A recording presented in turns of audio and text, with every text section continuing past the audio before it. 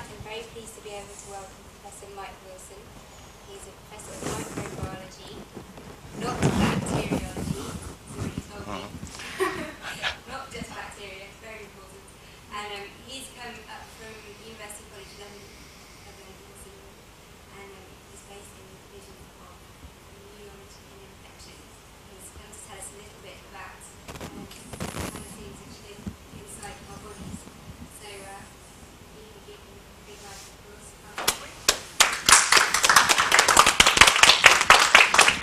thanks for the introductions. Delightful to be here. I would prefer if you kept questions till the end, because I do find it disrupts the flow a bit. So keep your questions to the end if you don't mind. So the title of my talk is Me and My Microbes. I rather like that. And for the older people who realise that's the title of a jaunty little song, the younger people will never sort of remember that. Anyway, I won't sing it. But the central thesis of my talk is that we are a symbiosis, and it's very important to recognize that, the importance of microbes in our daily lives. Microbes, of course, are everywhere on this planet, and including on us. And almost every environment on this planet has been colonized by microbes to some extent.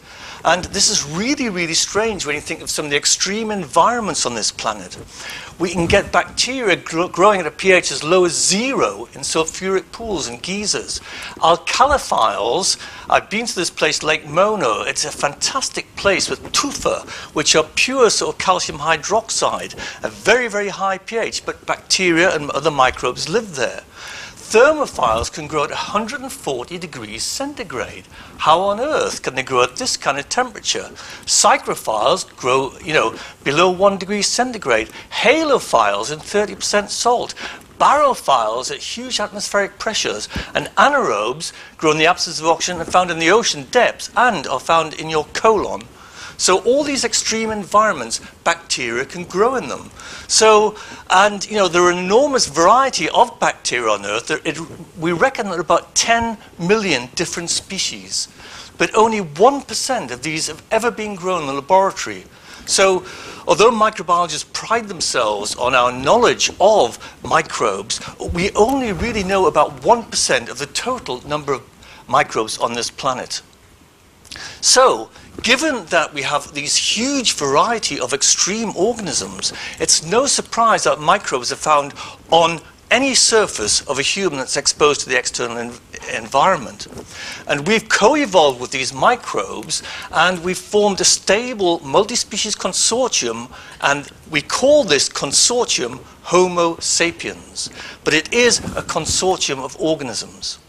And we can recognize 3 different states of Homo sapiens. The only time that you are absolutely 100% mammalian is in the womb.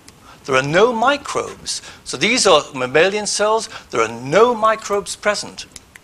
Once we are born, of course, then we get colonized, mainly from the mother, from the vagina, from the skin, milk, saliva, from other individuals that are present at birth, from the air, and from the external environment in general. So babies come into the world 100% mammalian, but within seconds, they start getting colonized. So here we have microbes living on the surface of these epithelial cells. As we mature, the proportions of microbes increases, and at the other extreme, when we die, we become 100% microbial. So we can recognize 3 different configurations of Homo sapiens: 100% mammalian, 100% microbial, and the intermediate, most of us consist of 90% microbial. Only 10% of our cells are actually mammalian. So they outnumber us by 10 to 1. So we are a symbiosis. A human being is a mammal-microbial symbiosis. And by symbiosis, a very important term, this is a relationship in which both partners benefit. It's a form of interaction where all partners benefit. So microbes benefit and we benefit. Now, one of the important things to recognize is that this symbiosis increases the metabolic potential of humans enormously. Homo sapiens has only got about 30,000 genes, which is a great disappointment. Ants and maize have as many genes as we have. But we can say that, well, we have evolved far more than these organisms because our microbial symbionts supply us with an extra 4 million genes. So the genetic makeup of our microbial inhabitants means that we don't have to do a lot of the jobs that they can do. So we are evolutionarily more advanced, one can argue. So in fact, maybe we should be renamed. We should be renamed Homo bacterians rather than Homo sapiens. I like to think we're more bacterial than wise. This is another example of an interesting animal symbiosis. So I'm now going to talk in more detail about what we call the indigenous microbiota of humans. I like to think of them as intimate strangers. They're very intimate in that they colonize all the parts of our body, except the internal tissues, but we know very, very little about them. So, we really need to know more about them. So the first question to ask is, what microbes are present and how many are there? Now, this is very important indeed. This is one of the take-home messages. If you only go home with one message tonight, I want it to be this, because I'm sick and tired of very respectable papers going on about the deadly virus MRSA or the deadly virus E. coli. There are 6 types of microbes. There are bacteria, there are fungi, viruses, protoctista, algae, and archaea. All of these are found on us except algae. These are photosynthetic organisms. These all have different physiologies, totally different physiologies, enormously different. Bacteria very, very different from viruses. And yet, as I say, in the popular press, they seem to be unable to distinguish between these groups of organisms. So, there are the 6 major groups of microbes. How can we identify which microbes are present, and how can we find out what they're up to? Well, it's very easy to study flowers, very easy to study trees, very easy to study penguins, but how do you study organisms that are only 1,000th of a millimeter in size? And this is a typical bacterium. It's magnified 1,000 times, and that's it. How do you study that? With great difficulty. The first thing we have to do in order to study these things is we have to grow them. And we don't grow them in this classic way. We need all sorts of things to enable them to grow. Just like any organism, a microbe will need water, nutrients, minerals, vitamins, the right temperature, the right atmosphere, and the right acidity. So very complex growth requirements. In the laboratory, we grow microbes in these special plastic containers, which are called Petri dishes. And in the Petri dish, we put a special gel-like medium, which contains all the nutrients, etc., that the microbes need to grow. The problem is that each type of microbe needs different nutrients, different minerals, different vitamins, different temperature, different atmosphere, different pH, different osmolarity, different barometric pressure, an infinite number of combinations and permutations. So you need a different medium and a different kind of incubator for each type of microbe. And what we do is, in order to grow them, we inoculate our microbe onto an agar medium, and then we put it into a special incubator which has the correct temperature, the correct atmosphere, the correct pH, etc., to enable them to grow. Then each single microbe we inoculate onto that medium will grow into what we call a colony, a visible colony. And each of these colonies will contain around about 1,000 million living cells. And some of these colonies are really, absolutely stunningly beautiful. And if I had an infinite amount of money, and if the government wasn't now insisting that all our research has to have a high impact and be of benefit directly to human beings, rather than just doing things because you're interested in them, I would spend the rest of my life trying to work out how this organism here, which you find in the mouth, how it produces these beautiful colonies. Why on earth does it grow like that? Must be a reason, but I don't know what it is. Anyway, it's quite difficult to grow microbes in the laboratory, but we have millions of microbes just growing on our surfaces. No great problem. It doesn't seem to present them with any great problem. So, to a microbe, any human being is simply a breathing, excreting, walking, talking, reproducing, feeding collection of incubators. And each of the different regions of the body is an incubator that provides different conditions and different nutrients, so enabling different types of microbes to grow at that body site. And it's interesting that microbes have evolved to utilize and take advantage of all human activities for their own benefit. Breathing provides opportunities for microbes to colonize and being transmitted somewhere else. Excreting provides an opportunity for microbes to be transmitted somewhere else. Walking enables microbes to be transported to different environments. Talking, we're spraying out microbes all the time we talk. Reproducing gives us an opportunity for transmission of microbes, sexually transmitted diseases, for example. Feeding provides nutrients for indigenous microbiota. So all human activities, one can argue that the microbes are, have colonized us and directed our evolution to provide means of transmitting organisms around the planet, if you want to think that way. So, what organisms are actually there? Most of the studies of the microbiota of humans have concentrated on finding out what bacteria are present. Bacteria in many ways are easier to work with than most of the other groups of microbes.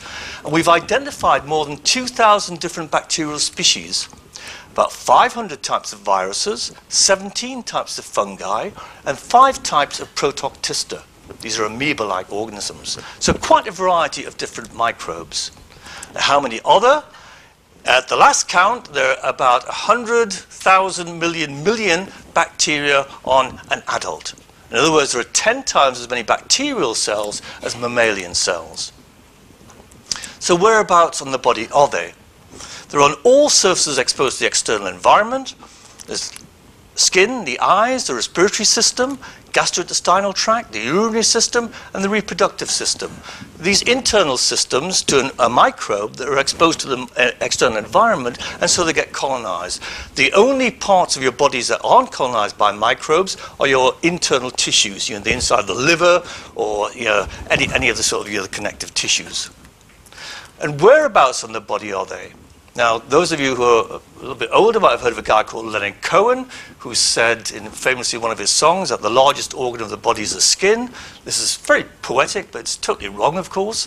And the skin only has a surface area of about 1.8 square meters, whereas the intestinal tract has got 200 square meters. Most of the microbes you find in a human being are actually in the intestinal tract. So if in terms of actual numbers, in the intestinal tract, these are the number of microbes in millions. There are 100 million microbes in the intestinal tract. The oral cavity has large numbers, and the skin far fewer numbers because of its much smaller surface area. And if we redraw a human being to reflect the density of population of microbes on that human being, we get this kind of homunculus, something with huge intestinal tract, a huge oral cavity, large armpits, and great big toes, gaps between your toes. So, all surfaces of the human body are colonized by microbes. But an interesting question to ask is, well, are the same microbes present at all the different various body sites? The answer to that, the short answer to that, is no. The type of microbes found at a site will depend upon what environment is present at that site. And each site on the body has a different set of environmental determinants. These are what nutrients are there, the pH, the temperature, the atmosphere, the redox potential, the water content, the osmotic pressure. All of these will affect what kind of bacteria or other microbes are present. Then we have mechanical factors such as fluid flow, muscular movements, which will tend to control what kind of bacteria and other microbes are present. And then, of course, you have biological factors, the innate immune response, and other microbes which can fight off colonizing microbes.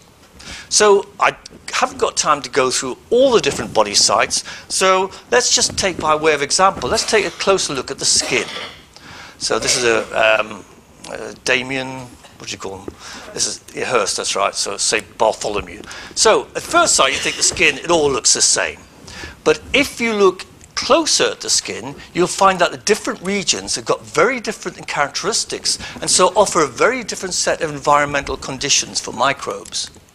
And this is a kind of microbes view of the skin. Remember, we've got to really get down to the micro level, think sort of small. That's a cross-section through skin, magnified. These are skin squames, and these are the bacteria on the skin squames. So very, very small indeed. So to a microbe, the whole of the skin is a vast area, as big as a planet almost. And these are the kind of variations you get on the surface of the skin. This is temperature. So you can see that the different body sites have very, very different temperatures, ranging from 25 to 35. So that will affect what kind of microbes will grow at the different body sites. If you look at the pH of the body varies tremendously. On the forehead, the pH is about 4.8. Now remember, a neutral pH is 7. pH is a logarithmic scale, so it means that the pH of the forehead is 100 times lower, so 100 times more acidic than neutral. And most sites on the body are either neutral or acidic. There are very few alkaline sites for some reason. So the pH varies quite a lot on a body. And if you look at the kind of nutrients you get on the skin surface, most of the nutrients on the skin surface are lipids in nature. And this is a simple diagram which shows the distribution of lipids on the skin surface in terms of micrograms per centimeter squared. And you can see tremendous variation. The forehead and the chest has a very high concentration of lipids. So we may expect to find bacteria that really like lipids growing in these bits. Other parts of the body have very low concentration of lipids.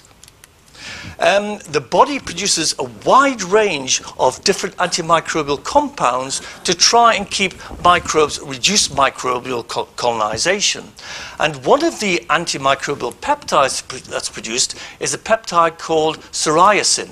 And this is just by way of illustrating. There are about 40 different antimicrobial peptides. But this just shows the kind of variation you get and the concentration of this antimicrobial peptide on the surface of the skin. You can see very high concentrations here, very high concentrations there, low concentrations in these parts of the body. So they are going to affect the microbial concentration.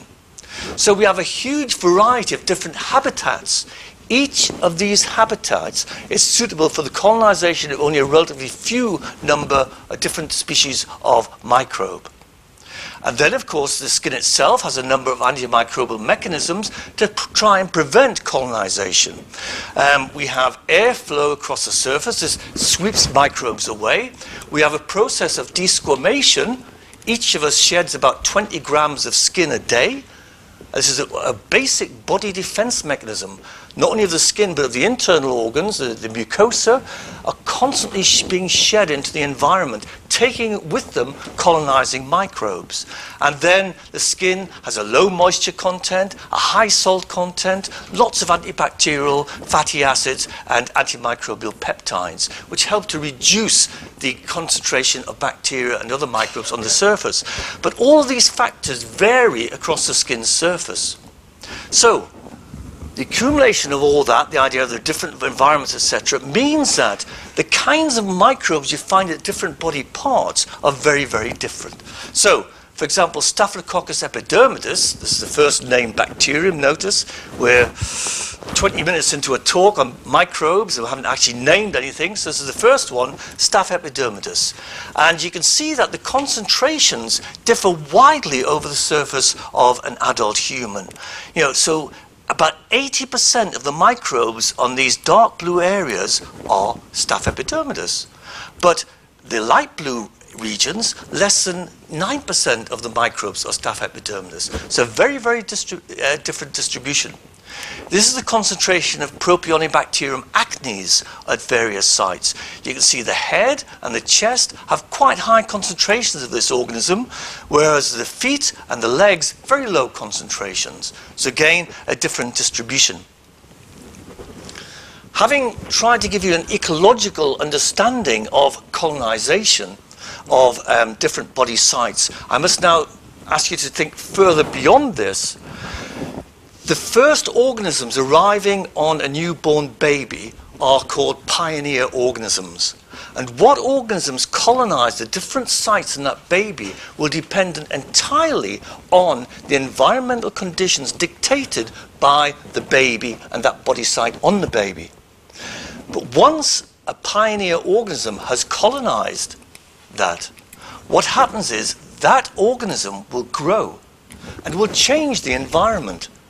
And this will create conditions that are suitable for the colonization of organisms which may not have been able to colonize in the first place.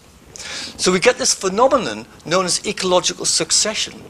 And this, if you want to think on a macro scale, is exactly what you get on the surface of planet Earth.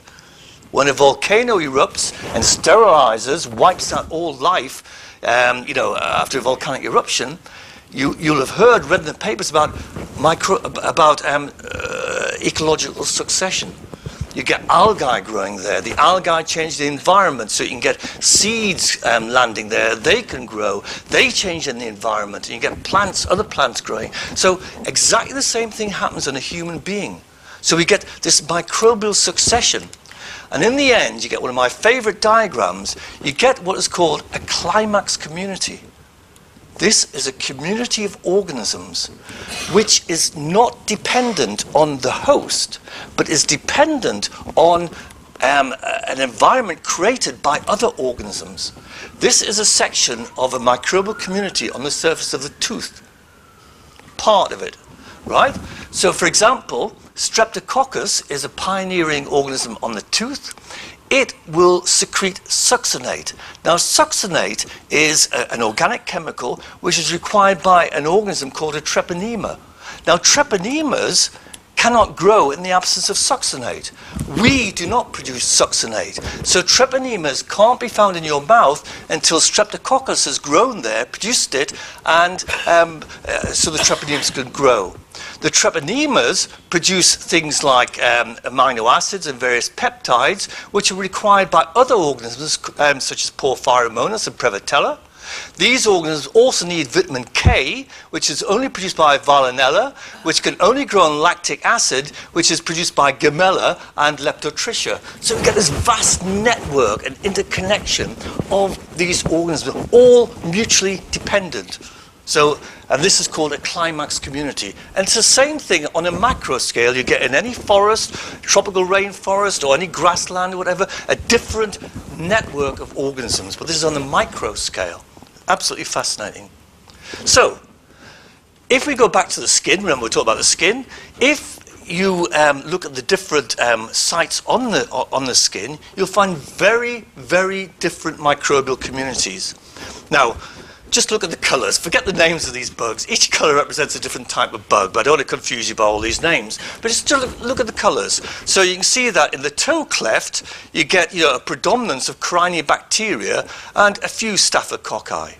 Here in the auditory canal, you get mainly Staphylococci and few Corynebacteria. On the forearm, almost totally Staphylococci and virtually no Corynebacteria.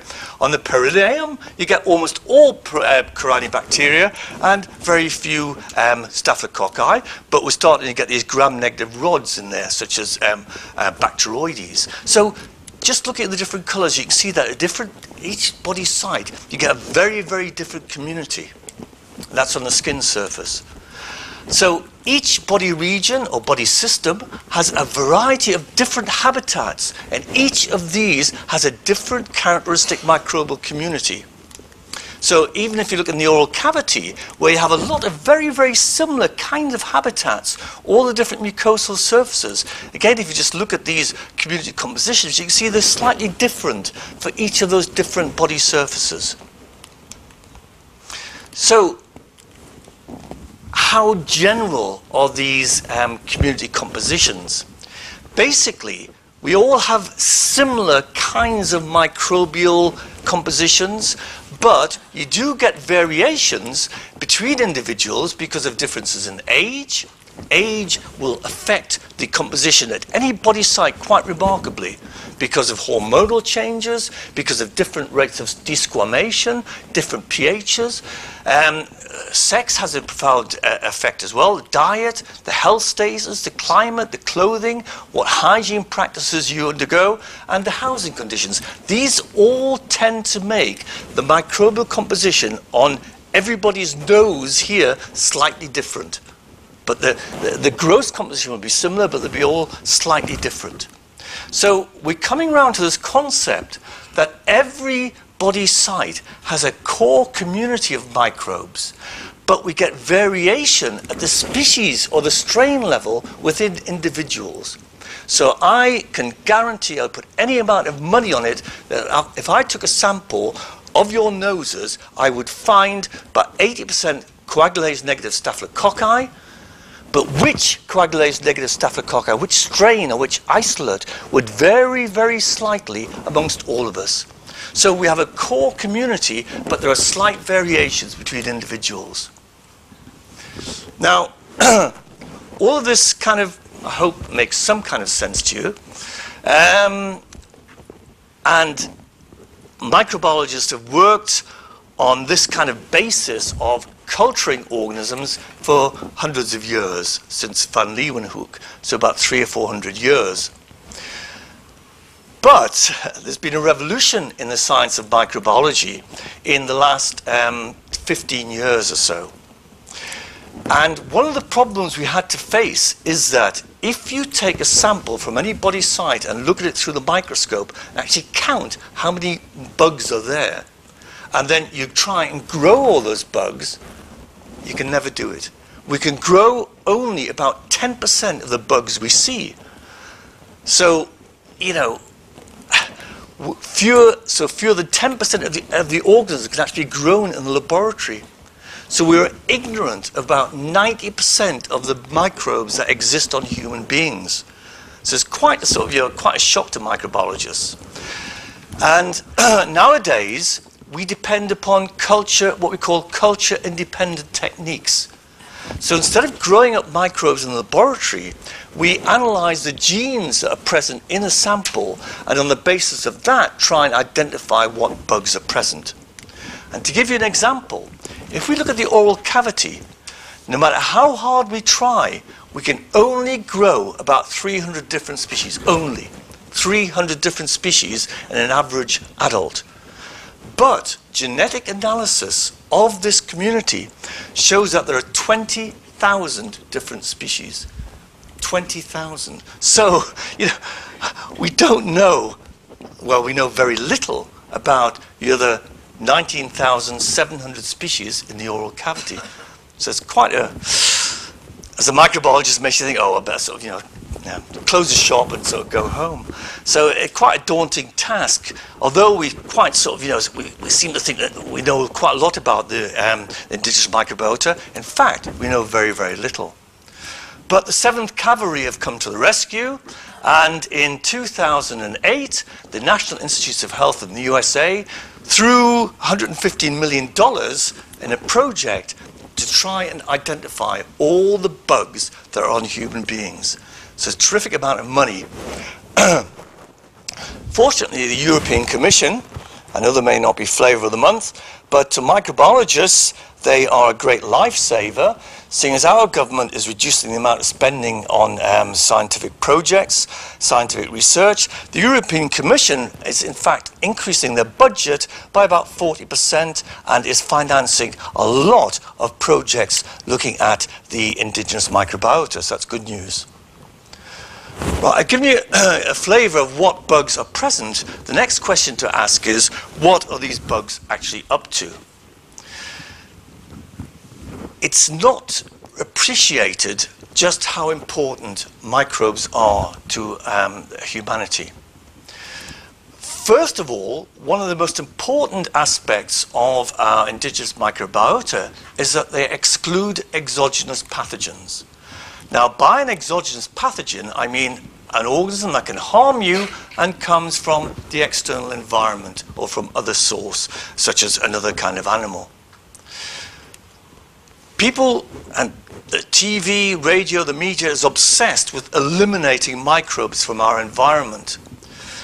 One of the greatest travesties of antimicrobial agents these days is to incorporate them into breadboards and sandwich boxes and into children's toys. This is outrageous, the idea of trying to sterilize the environment. because we're just bombarded with the idea that all bugs are bad. The only good bug is a dead bug. This is not right. You know, we need our bugs. We need an indigenous microbiota because one of the most important functions is it excludes the bad bugs. These bugs, most of them that live on you, are good. I'll come to the exceptions later. Most of them are good. And we need them to prevent other bugs colonizing us, the bad ones. But not only that, our immune functions are totally dependent on exposure to microbes at an early age. If you are not exposed to your indigenous microbiota, your immune system will not develop properly. And we've studied this in germ-free animals. Germ-free animals are really, really weird. Weird things indeed. So immune functions are totally dependent on exposure to microbes. Differentiation and development of tissues and organs. It's only been shown very recently in the last 5 years that the development of your gut is totally dependent on colonization by Bacteroides species, normal inhabitants of the gut. Your capillary network and the microvilli on the cells will not develop unless they're exposed to bacteria. I'll talk about this in more detail later. The gut microbiota harvests nutrients from plant polymers. This comes back to the idea that we only have 30,000 genes, but our microbiota has 40 million genes. We cannot digest cellulose, and most of plant material is cellulose. We can't digest it, it's just wasted, except the bugs in our gut do digest it, do break it up, and we absorb the nutrients from that cellulose. Many vitamins, many of our essential vitamins are produced by microbes in the gut. They also generate energy. 10% of our daily needs are provided by metabolism of the gut microbiota. 10% of your energy needs. So if you wiped out all the bugs in your gut, you would have a shortfall of 10% of your energy needs. They regulate body fat storage, and also they detoxify harmful dietary constituents. In other words, they are cancer preventing. And I want to illustrate this beautiful symbiosis that has evolved over the millennia by concentrating on the intestinal tract. Now, listen to this story. In the upper regions of the gastrointestinal tract, the esophagus, the stomach, the duodenum, the jejunum, and the ileum, you have an environment created by the host which is very, very hostile to microbes. So those regions of the gut don't have many microbes. And it's in these regions of the gut that you get the digestive enzymes produced. So many digestive enzymes, your amylases, which break down starch, your proteases, which break down proteins, your lipases, which break down lipids, are produced in these regions, and there's no competition with microbes. Microbes can't live there, so there's no competition. So in these regions, the host digestive enzymes digest these polymers, and they're absorbed by the host across the mucosal surfaces. So what happens is that the plant polymers, which are not digested by these enzymes in the upper regions of the gut, because we don't have enzymes to do that, the plant polymers go into the colon. And here we provide an ideal environment for the growth of microbes. So this is part of the symbiosis. We benefit these microbes by giving them a nice environment. It's warm, it's moist, and loads of nutrients. And in turn, the microbes degrade cellulose and these very, very complex plant polymers, which we can't degrade.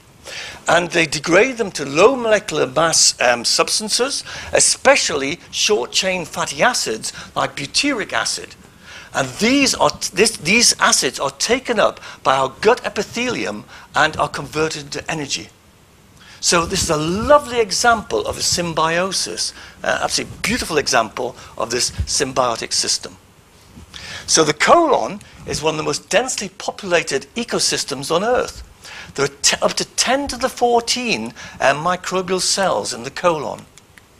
And again, I don't want you to go away without learning some weird and wonderful new names. So this is an analysis of the cultival bacteria, the cultival organisms in the gut, in the colon. And you can see that we get organisms such as Bifidobacterium, Veillonella, Enterococci, Enterobacteriaceae, Eubacterium. Now look at this light yellow one here. These are the Clostridium species. So this is the composition of the microbiota in the colon as determined by growing bugs in the laboratory. Taking a lump of poo, putting it on a Petri dish, and this is what you get. And these are the kind of organisms. Now, there are about 1,500 different microbes detected that grow in the laboratory from a sample of poo. Impress your friends with things like, Peptostreptococcus productus, Ruminococcus torquis, Lactobacillus rhamnosus, Moraxella morganii, just a few of the ones that are found there. But look at the genetic analysis of a lump of poo. The green sample, the Clostridia, were about 1.7% of the cultival microbiota. But if you do a genetic analysis, you find that the Clostridia are nearly 50% of the microbiota. A very, very different view of what's present. I'll just touch on this. This is quite interesting. Something that's been sort of emerging in the last 3 or 4 years is the relationship between the microbiota and obesity. As you've seen, there are hundreds, probably thousands of different bacteria in the colon. But microbiologically, we can divide them into 2 major families of organisms called the firmicutes and the bacteroidetes. And if you count how many firmicutes and bacteroidetes and express this as a ratio, you find that there's a very interesting thing happens when you take fat people, let's call a spade, fat people, and you put on a diet. As they diet, you find that the ratio between firmicutes and bacteroidetes actually decreases. And lean individuals have a much lower ratio of firmicutes to bacteroidetes than fat people. And as fat people diet, their microbiota, or the ratio of these 2 huge families of organisms, becomes very closer to that of thin people. So, one can argue that, our diet, it's not really surprising, our diet influences what bugs we have in our colon. But one can possibly also argue that, well, if we can readjust the microbiota in our colon, we can possibly cure obesity. So that's, it needs a lot more research before we can come to that conclusion. So far, I've concentrated on the beneficial aspects of our indigenous microbiota, but of course, there is a dark side. Some members of the indigenous microbiota are amongst our deadliest pathogens. So if we take some examples, Neisseria meningitidis is a normal member of the indigenous microbiota of the pharynx, but it causes a life-threatening disease, meningitis. Haemophilus influenzae causes a wide range of dangerous diseases. Strep pneumoniae causes meningitis, pneumonia, sinusitis, otitis. Strep pyogenes, the killer flesh-eating bug, is responsible for dozens of different types of infections, and Staph aureus similarly. So these are all organisms which are part of our indigenous microbiota.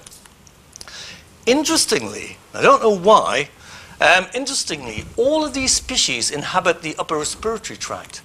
And if you look, this is an analysis of the microbiota of the pharynx.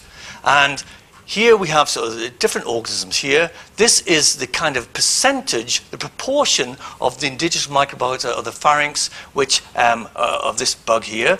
And in these kind of analyses, you always get a huge range of variation. So where possible, I've taken the range of values in different studies. So look at Haemophilus influenzae. This is quite a dangerous organism, but 31% of us carry this organism in the throat. Neisseria meningitidis, 8% of people carry this organism. Strep pneumoniae, about 7%. Strep pyogenes, about 6%. Staph aureus, 18%. So quite a lot of us carry these deadly organisms. By and large, these organisms, because they're part of the kind of complex community which I've shown you, are kept controlled, the numbers are controlled by the other bugs that are present. So you can imagine what will happen if you start disrupting that community. We can get overgrowth of these deadly pathogens. So how stable are these communities? The first thing to realize, of course, and a very important message, is that antibiotics can seriously disrupt these communities. Seriously disrupt them. So when we think about this diagram, this is a typical community. If you knock out one of these bugs, the repercussions are tremendous. We get wholesale changes in the composition of the community. So let's look at the adverse effects of antibiotics. First of all, we've seen how complex these communities are. So if you take a broad spectrum antibiotic, something that will knock out quite a few different bugs, what happens is you remove the controls on these organisms, such as Candida albicans, Clostridium difficile, and Enterococci, and these will start growing. These organisms are naturally resistant to many antibiotics. So Clostridium difficile, you've all heard of this. This is a major hospital pathogen. It's present in many individuals, but at very, very low numbers. And it's kept in control by all the other 200 or 300 species that are in the gut. If you start wiping out those other species, this will grow. Antibiotics often cause diarrhea because of this upset in the microbiota. Antibiotics can actually increase the virulence of some species. For example, Staph aureus. If you expose Staph aureus to some antibiotics, you stimulate the production of toxins. Antibiotics will select for resistant strains in previously susceptible species. And this is why we've got this problem, huge problem, with methicillin-resistant Staph aureus. And antibiotics also, of course, no man is an island. All our fecal material goes into wastewater and sewage. Antibiotics go along with it and start disrupting the ecosystems in rivers and in soil. This problem has been recognized by many distinguished bodies. The House of Lords, the Standing Medical Advisory Committee, the European Commission, and the WHO have all recognized this as a major problem. And some data from in the UK, this is deaths due to MRSA, which has steadily increased over the last few years. And this has increased up to 2010, and for some reason, possibly greater hygiene, I don't know, it's leveled off. But at the same time, deaths due to Clostridium difficile have increased, so there's no room for complacency. This gives you a European perspective on resistant organisms. The dark red shows that up to 50% of Staph aureus are resistant to a wide range of antibiotics, specifically methicillin. So England, Spain, Italy, high proportions of these resistant organisms. Escherichia coli, which we've all heard about because of the outbreak in Germany. Look at this, Spain, Italy, this time the UK isn't too bad. High proportions of this organism resistant to many antibiotics, including the fluoroquinolones.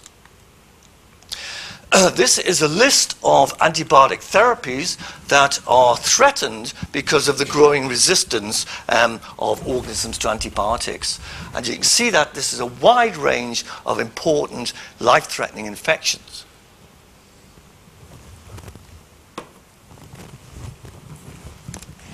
So we now live in an era of superbugs, they're indestructible, there's going to be a sort of huge, they do realistically and seriously pose a huge threat to medical science.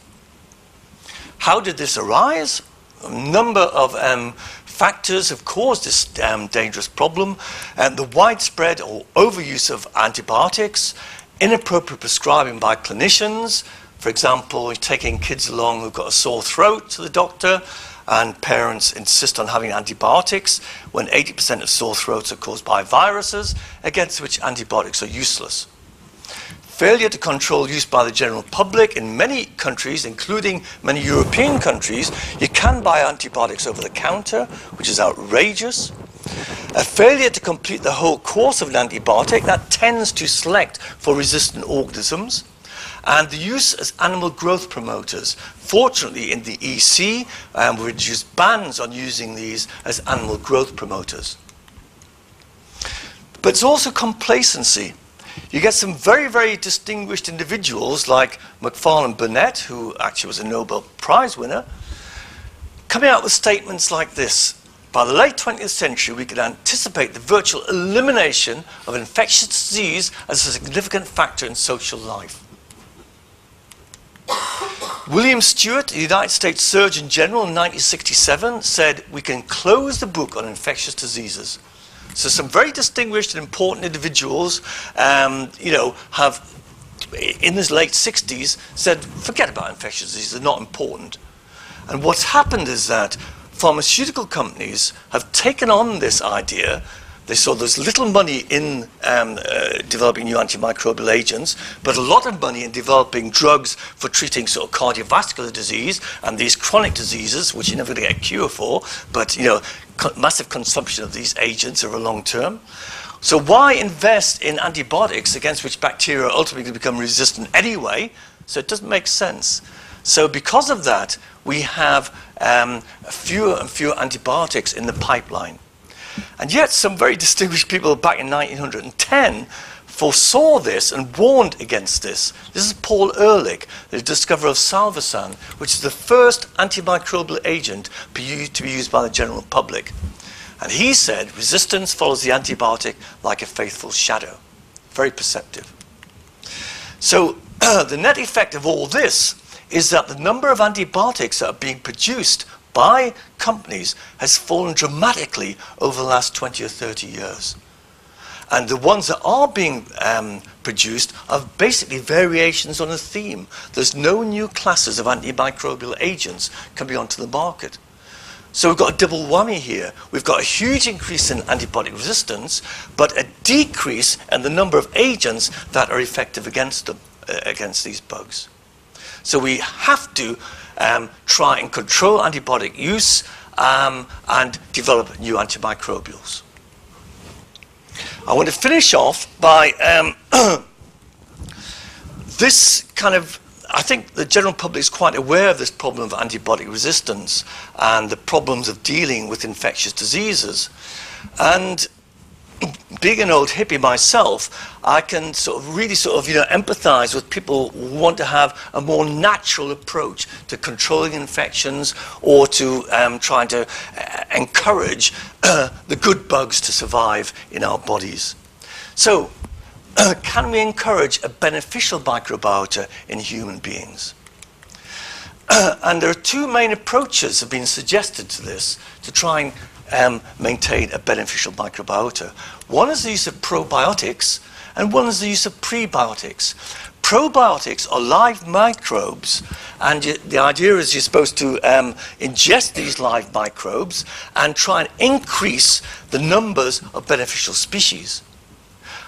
Prebiotics are non-digestible polymers that are not digested by human beings, but can be utilized by microbes in the colon, and so we can use these to encourage the growth of beneficial species. So first of all, probiotics. Now, probiotics could theoretically be used at any body site, and for many, many years, females who suffered from vaginitis, candidosis, were using lactobacillus, using yogurt to try and control the vaginal microbiota, a very sensible thing to do. But so theoretically it could be used at any body site, but most of the emphasis has been on the intestinal tract, because there's certainly a wide range of conditions which we think are attributable to an unhealthy balance of microbes. They're also easy to administer, and there's a ready supply of suitable microbes. So ideally, to use any probiotic for intestinal use should be of human origin, so it can colonize. It should be harmless, obviously. Should be able to withstand manufacturing conditions. Should survive passage through the intestinal tract, especially the stomach, which is very acidic.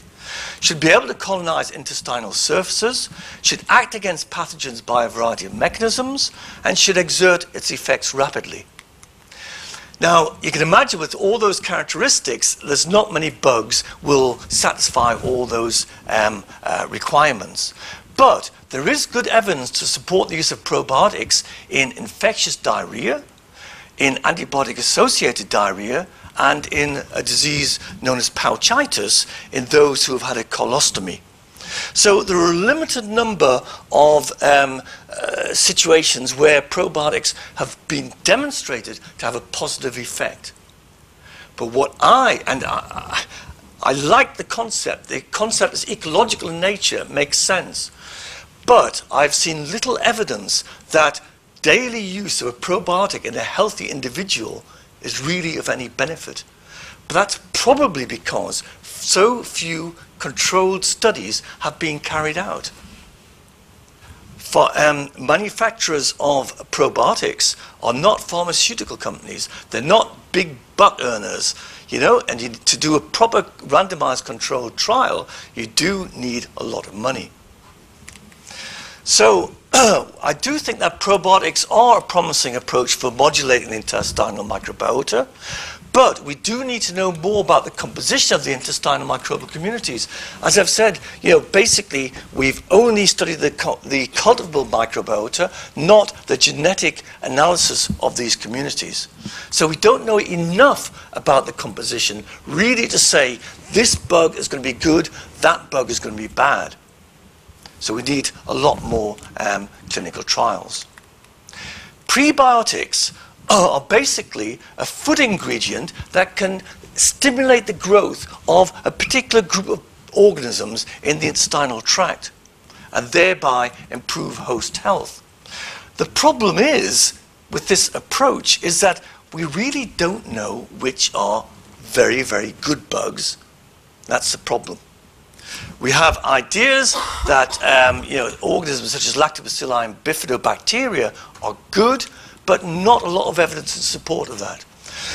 Again, the essential attributes, they've got to get over the problem of gastric acidity, they've got to be able to be degraded by the intestinal microbiota, and they've got to stimulate the selected organisms. But what organisms to stimulate, we're not so sure. Probably Lactobacilli, probably Bifidobacteria, but there's not a lot of evidence in support of those. The most frequently investigated prebiotics are inulin from chicory, oligofructoses, galacto-oligosaccharides, and lactulose. A lot of work has been done on these. And there is evidence to suggest that they may be beneficial in these chronic conditions such as ulcerative colitis and Crohn's disease. And they've certainly been shown to reduce the number of intestinal infections in infants. So I think there's a lot of mileage in prebiotics once we know more about the colonic microbiota. So finally, just the last few slides, take-home messages, the idea that the only good bug is a dead bug, we've got to forget that. That's not true. And the second batch of take-home messages, we really need to know a lot more about our indigenous microbiota, because they exert a whole range of beneficial effects. We have to learn to appreciate and cherish our microbiota. And I've written a couple of books on this subject, and I was never a fruit or vegetable eater. But having really studied this to a large extent, I'm absolutely convinced that we definitely need to eat a lot more fruits and vegetables. They're really good for you. If you want to know more details, there's a couple of books I've written. This is the most recent one, which examines the indigenous microbiota in great detail. That's about it. I'm going to really stick my neck out here and do something which experience tells me I should never, ever do. But I'm going to ask if there are any Bob Dylan fans in the audience. Right. So do you know the tune to Desolation Row? I'm not going to sing it, but yes. All right, right. Well, I'm a lousy singer. I once made the mistake of trying to sing this, and I did it at the Wellcome Trust, and the Wellcome Trust had promised me a backing group to sing this, and in the end they reckoned they didn't have a license to do that, so I was left singing this song by myself with no backing group. I've rewritten a famous Bob Dylan song called Desolation Row, to reflect the different microbes that are found in the indigenous microbiota. So if anybody wants to sing along to this, please feel free, but I'm not going to. If I had the backing group, I would do it, yeah. Okay, so that's it. Thank you.